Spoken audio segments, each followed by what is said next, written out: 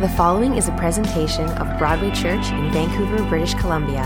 For additional media, visit broadwaychurch.com. How do you make big decisions in your life? When you're faced with a fork in the road and you have two options of what to do, how do you know which road to take? Wouldn't it be way easier if you can just leave making big decisions up to flipping a coin? Heads is yes, tails is no. I'm sure some of you guys are thinking right now, I wonder if I should go to White Spot after the service. Anyone thinking that right now? Yeah, a couple of you? Yeah, okay, good. Okay, wouldn't it be way easier instead of like arguing with your friends or your spouse, be like, let's just flip a coin, all right? So you flip the coin and you do it. Yes, we should go to White Spot. It's all over, we just go, that's it. Wouldn't it be way easier if we can just do that? Well, what about things in our lives that have bigger consequences? Okay, so I'm thinking my wife's birthday's coming up in September, and I'm thinking to myself, should I spend a lot of money on Carrie's birthday gift? It'd be a lot easier if I can just flip a coin and find out. So I'm praying, God, you know how much my wallet can hold. No, thank you, Lord, yes. My prayers worked. Well, what if we up the ante just a little bit more? What if I'm dealing with a big question like, should I find a new church to work at? Ooh, okay, well, let's find out what the coin says, shall we? You guys ready for this? This could be bad. Okay, let's go best 2 out of 3 on this one. Okay, you ready? Okay, this will be my last sermon at Broadway Church.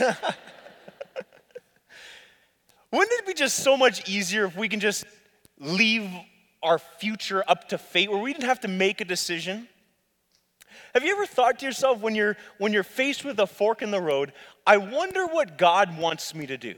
I wonder what God's will is for my life in this situation. Wouldn't it be way easier if knowing God's will was as easy as heads or tails? Well, throughout my life, I've struggled with a lot of forks in the road, and I'm sure many of you have as well. When I was in high school, the big one was, should I work for a year after I graduate, or should I go straight into college when I graduate? That was a big one for me. It would have been a lot easier if I knew what God wanted me to do in that situation.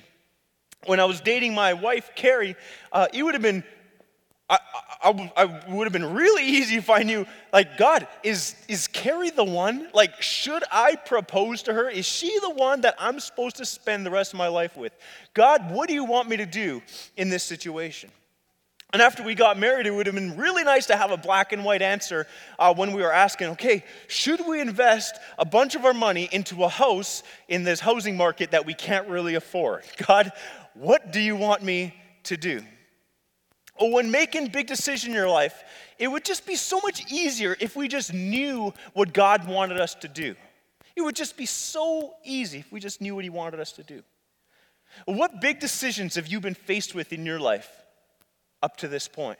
Maybe it's, do I take this new job offer? Or do I marry this person? Maybe it's, do I retire early? Or do we sell our house? Or should we have another kid? Most people in this room have asked many of those exact questions about situations in your life. And so when you're faced with this fork in the road, when a decision needs to be made, how can we know what God's will is for our lives? How can I know beyond a shadow of a doubt what God wants me to do? I may know what I want to do, but how do I know what God wants me to do? It's actually a really confusing subject for many Christ followers because it deals with real life situations and it can cause real life consequences. And many people, especially millennials, people under the age of 35, are paralyzed with uncertainty about what to do next in their lives, fearing that they're going to make the wrong decision. And I've been working with teenagers and young adults for many years now, and if I had a nickel every time I heard the question, how do I know God's will for my life in such and such a situation, I would be filthy rich right now. Everybody's asking it.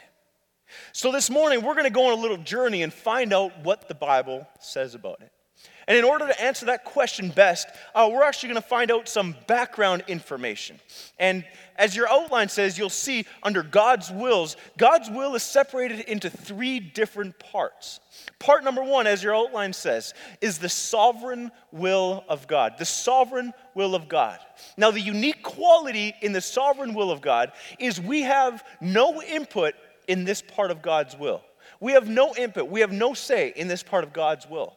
If you boil down the word sovereign, if you don't know what that word means, it means the one who is in control.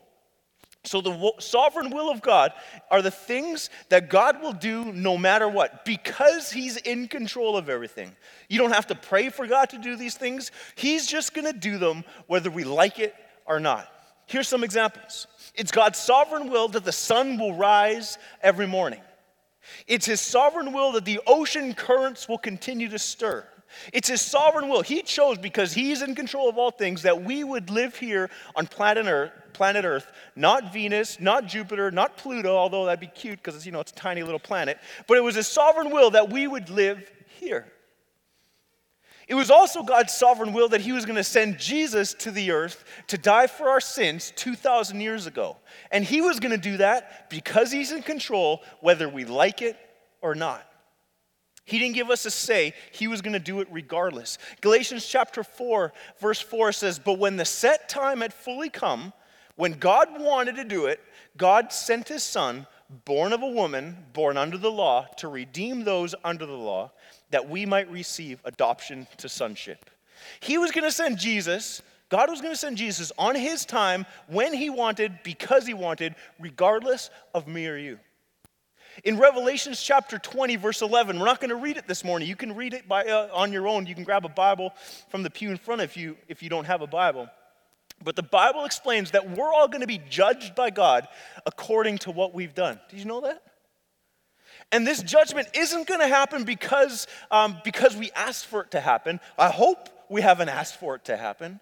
And God's not going to change his mind on this because if we pray and ask him not to judge us.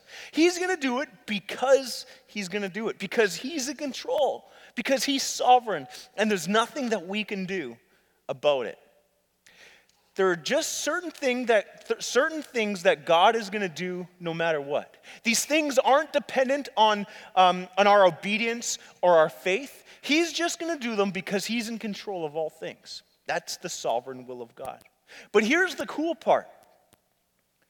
God accomplishes his sovereign will through people. He accomplishes his sovereign will through people. When he sent Jesus to the earth to die for us, he chose a woman, a woman. And he said to Mary, that's what Jesus' mother's name, and he said, "Mary, I want you to bring Jesus into this world." See, God chose Mary to accomplish his sovereign will. So how does that even apply to us today?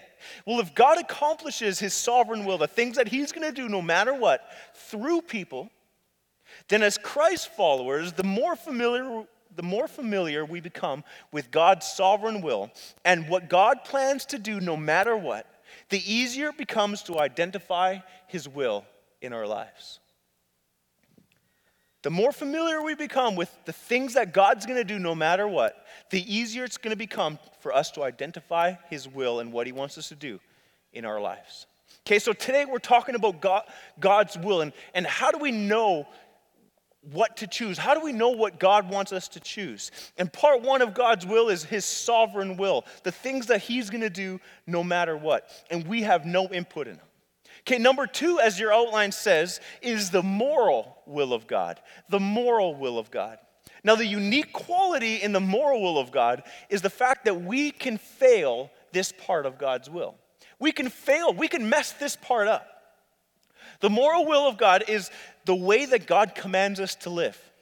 His moral will shows us how life works best. And these commands, they aren't secret. His moral will is actually hidden throughout the Bible. If you've looked through the Bible, if you've studied the Bible, you know that his moral will, he teaches Christ followers how to live. It's throughout the Bible. In 1 Thessalonians chapter 4, we have a specific example of how God commands us to live. And he says this, Paul says, "This is the will of God, your sanctification, that you abstain from sexual immorality." Here we find out that God wants us to have sexual purity. It's the moral will of God. It's how he wants us to live. In 1 Thessalonians chapter 5, Paul continues and he says, "Give thanks in all circumstances, for this is the will of God in Christ Jesus for you." Again, another specific example of an aspect of his moral will. The fact that God wants us to live with thanksgiving no matter what. That's just how he wants us to live. Another example, Colossians chapter 3 says this, "But now you must also rid yourselves of all such things as these: anger, rage, malice, slander, and filthy language from your lips."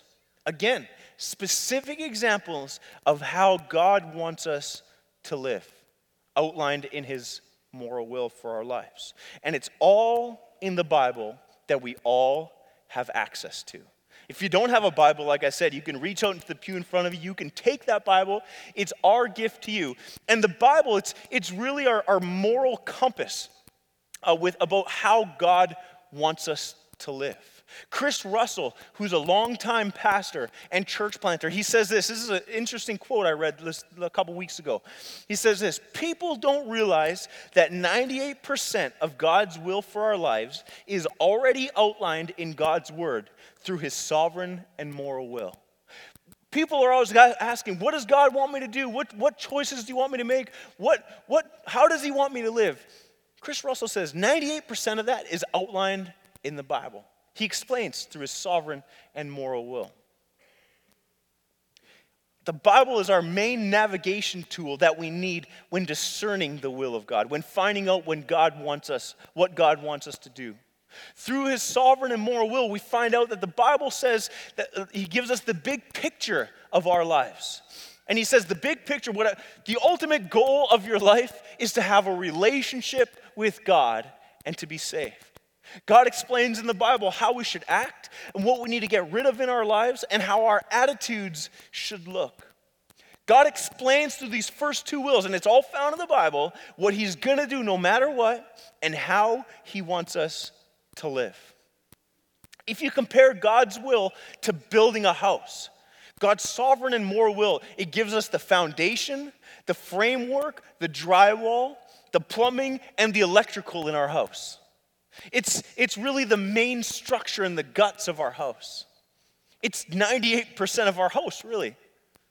And now we get to choose the colors, the furniture, and the decor. Which leads me to number 3 on your outline, where we're going to be spending a little bit more time this morning. And it's the personal will of God, as your outline says. The personal will of God. Now, this is where things get a little bit confusing because of this unique quality of the personal will of God. The unique quality is this: we can choose this part of God's will. We can choose, we have a choice in this part of God's will. Now, it's within the guardrails of God's sovereign and moral will that the plan for our life is laid, and our personal will, the things that we can choose, should never contradict the first two wills that we outlined earlier. So if maybe you're asking the question, does God want me to pray for darkness all day because all I want to do is watch Netflix in bed? The answer is nope, because that contradicts his sovereign will. Does God want me to steal food in order to feed my starving family? Well, no, because that contradicts God's moral will. Does God want me to hold a grudge even though I really want to against my friend who stole thousands of dollars from me? No, because that contradicts God's moral will. He commands us to forgive. Does God want me to move in with my boyfriend or girlfriend and live as though we were married? It means we can save more money. No, because that contradicts God's moral will and the way he wants us to live. You see, his personal will, the things that we can choose, it's usually an easy decision if it blatantly disobeys God's sovereign or moral will. But we all want to know, the question that I'm going to answer today is, what about when everything checks out? Okay, we got two good options in front of us to choose from. Not one is blatantly wrong. How do I know what God wants me to do? When I get to this fork in the road, how do I know which one to choose? Which one does God want me to choose? And in order to answer that question, we're going to walk through 4 filters this morning, of filters that you need to go through when you're standing at this fork in the road. As your outline says, filter number 1, you need to ask yourself, am I walking with God? Am I walking with God? I think you just need to honestly have an honest conversation with yourself and analyze where you're actually at in your relationship with God. Many times I talk to people and they're so confused about what God wants them to do. There's a number of good options on the table and they're anxious and stressed out about which one to choose. And the first question I ask is, how often do you spend time with God? Or maybe it's, when's the last time you read your Bible? Or maybe it's something like, what's God been doing in your life? And it's not a guilt trip question. I'm not saying it because I want to make them feel bad. I want to see if they're walking with God or not. And 99% of the time, when there's stress and anxiety and they're just indecision and there's all this confusion, 99% of the time their answer is, I'm not walking close to God. In John chapter 15, verse 5, Jesus says this. He paints a picture of a tree and its branches in our mind. He says, I am the vine, Jesus is talking, I am the vine and you are the branches. If you remain in me and I in you, you will bear much fruit. And apart from me, you can do nothing. You see, Jesus explains that he is our source in life. He explains that like a tree, if you break off the branch, if you cut off its nutrients and you cut off its source of life, that branch is going to die. The same way as Christ followers, if we're not connected to God, if we don't have a relationship with God, if we're not walking with him, we are not going to be, we are also going to die just like that branch. We need to be connected with him and allowing him to be the center of our lives. He needs to be our source and our strength. We need to have this dynamic relationship with Christ if we want to clearly know what his will is for our life. So I want to ask you this morning, are you walking with God? Are you close to him? Are you connected to him right now? Only you know, really. You can lie to me, you can lie to your friend, you can lie to your spouse. Only you'll know the answer to that question. When I close in a few minutes, I'm actually going to give you an opportunity to start your walk with God if you've never accepted Jesus into your heart before. But maybe you're sitting here and you've accepted Jesus into your heart maybe months ago or weeks ago, but you've been on a path where you're making a lot of bad decisions. And you were once connected, but now you're not. You're like that branch that's on the ground, not connected to the tree. I'm going to give you an opportunity in a few moments to rededicate your heart to God, because you know what? He accepts you no matter what. And I'm going to do that when I close in a few moments. But as your outline said, filter number 1 is you got to ask yourself, am I walking with God? And filter number 2 that you got to ask when you're standing at this fork in the road is, am I waiting on God? Am I waiting on God? John chapter 10, verse 27, Jesus says this, my sheep listen to my voice, I know them, and they follow me. My sheep listen to my voice, I know them, and they follow me. I've been at Broadway for just over 6 years now, and before I came here, I actually had a great opportunity to work at another great church. And I'd gone in for a few interviews, and to be honest, I really enjoyed what I saw and what I heard. And the day before I was going into my 3rd interview, and I was pretty sure I was going to get hired after that, the day before my 3rd interview, I just didn't feel right about pursuing this job. I don't know what it was. There wasn't any red flags. There was no tangible reason that I felt this way, but just deep down in my heart, I just didn't feel right about it. Something wasn't sitting right with me. And as I was waiting on God, and that just means I was spending time. I was praying for God's guidance, and I was asking him to guide me in this situation. As I was doing that, I just didn't feel right about it. So I had to pick up the phone, and I called this church and explained, this is just not the right situation for me at this point in time. There was no reason. It's not because I hate somebody or something was annoying, it just didn't sit right with me. So I was in this fork in the road where I had this decision to make, and either decision, it wasn't like a life or death decision, either decision would have been okay. And it didn't go against God's sovereign or moral will. I had a choice to make, and I just knew I needed to wait on God. I knew I needed his guidance. I knew I needed to spend more time with him. And the fact is that our God, he's a personal God. He wants to guide your steps. He wants to speak to you. And by waiting on him, by spending more time with him, you get to know and recognize his voice better. And maybe you're sitting here this morning and you came to church and you're like, this is exactly why I didn't want to come to church. Some guy up on the platform is talking about hearing from God and like all this, it's crazy talk. It's like, what does God even sound like?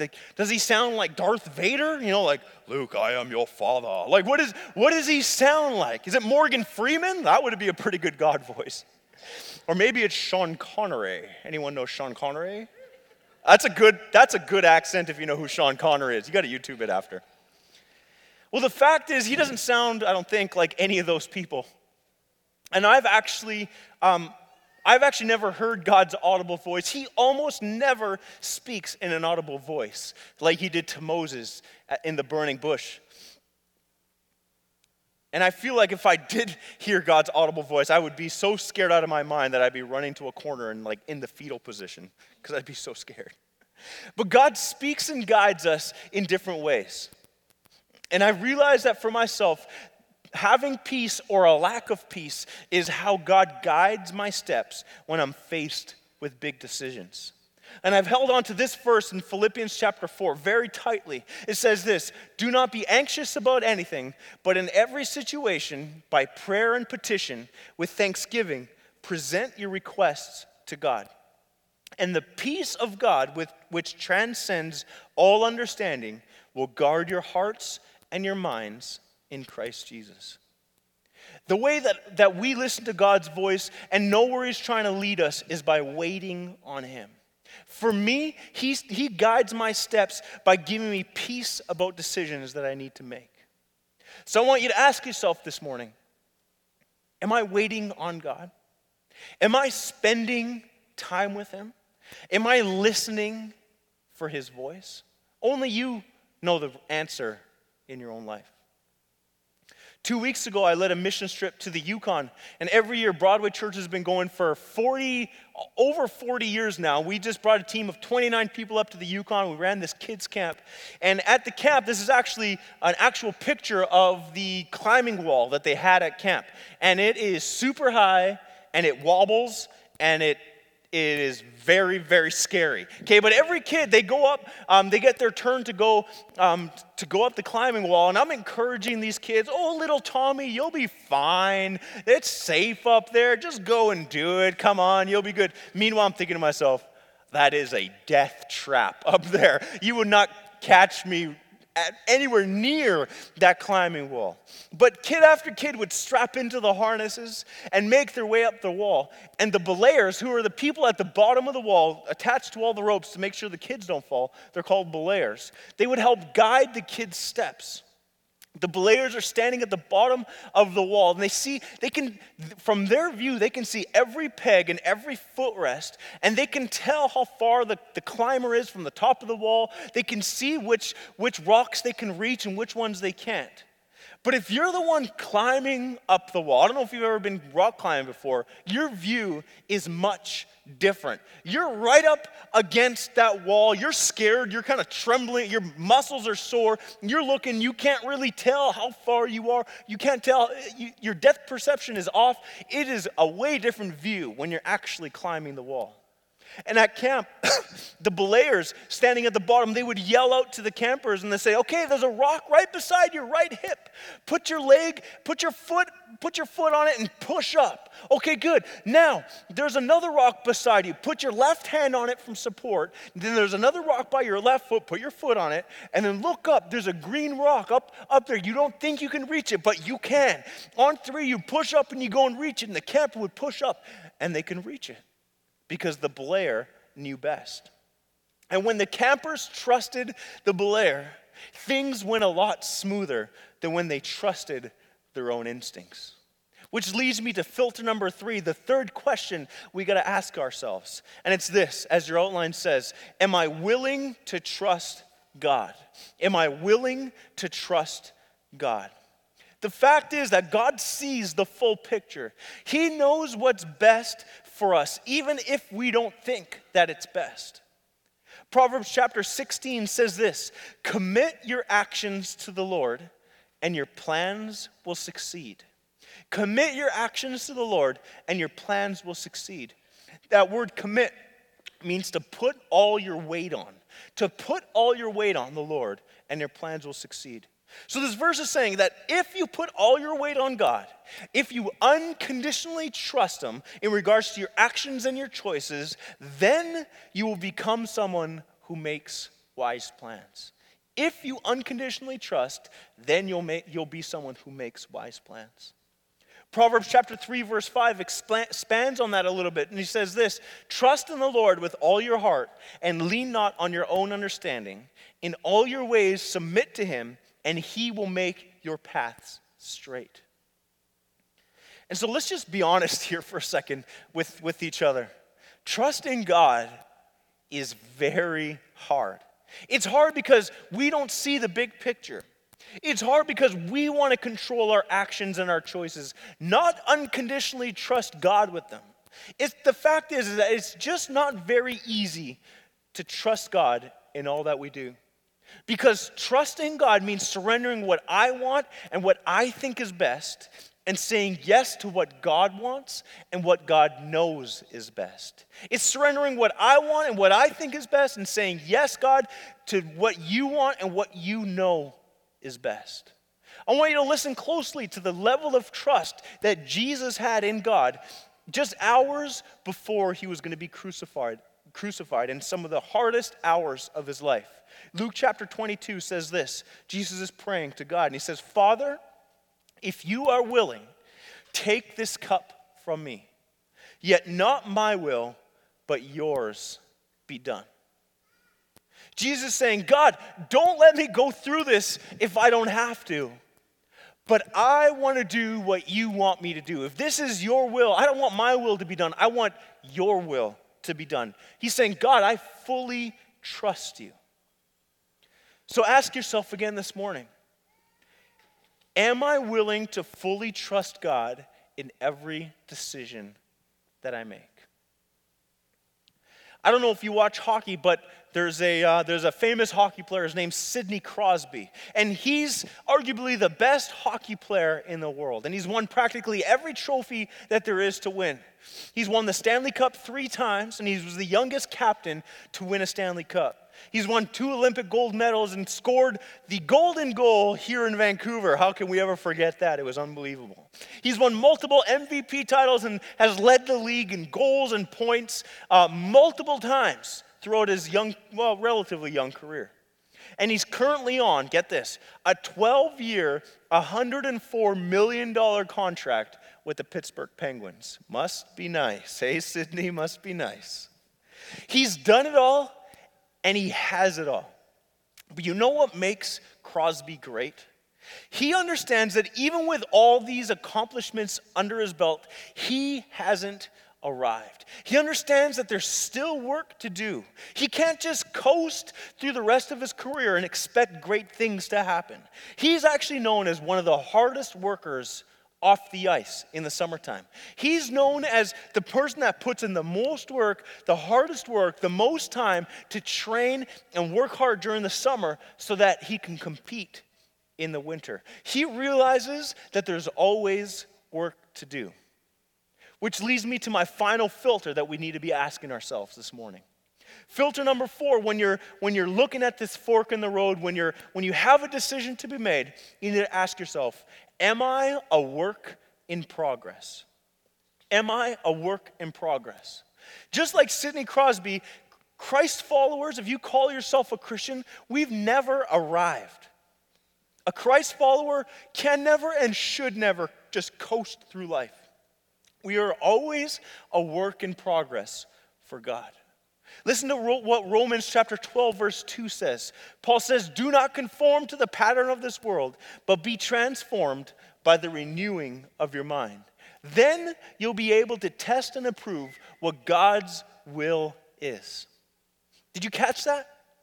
He says, when you're transformed by the renewing of your mind, when you're changed from the inside out, when God is working in your life, then you'll be able to test and approve what God's will is. That word transform means to change the condition or function or nature or character or personality of something. See, God wants a new you. Not someone who not only looks different, but who acts different, and who thinks different, and who speaks different, and who lives different.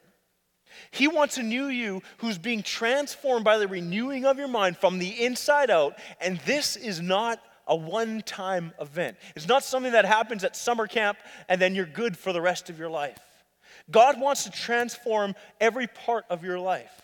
He wants to change you from the inside out, and it'll happen for the rest of your life because we should constantly be under construction.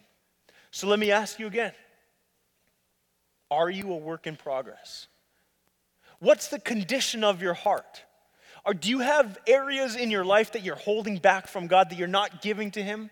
Maybe you've been a Christ follower for years or decades. Is there areas that you haven't given to God yet? Are you allowing God to change every aspect of your life? Are you allowing God to grow and shape you? Because when you're faced with this fork in the road and you have two viable options, when you're standing here at this fork in the road, you have these two options, and either options are okay, none of them go against God's sovereign or moral will. You need to ask yourself these questions. You need to go through these 4 filters. And as your outline says, if you can go through these filters honestly and say yes to each one, God's will is whatever you desire. If you could honestly go through that checklist and check off every one of those 4 filters and say, yep, I'm walking with God, I'm waiting on God, I'm willing to trust Him, and I'm a work in progress, then God's will is whatever you desire. You get to choose. And even if you don't have peace about one of the 2 decisions or 3 or 4 or 5 decisions, sometimes you just simply have to make a choice. And this is key.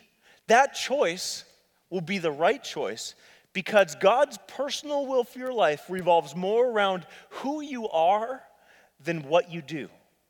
God's personal will for your life revolves more around who you are than what you do. That's why these filters we walk through, they're poking at your relationship with God and how much of your life you're actually surrendering to Him.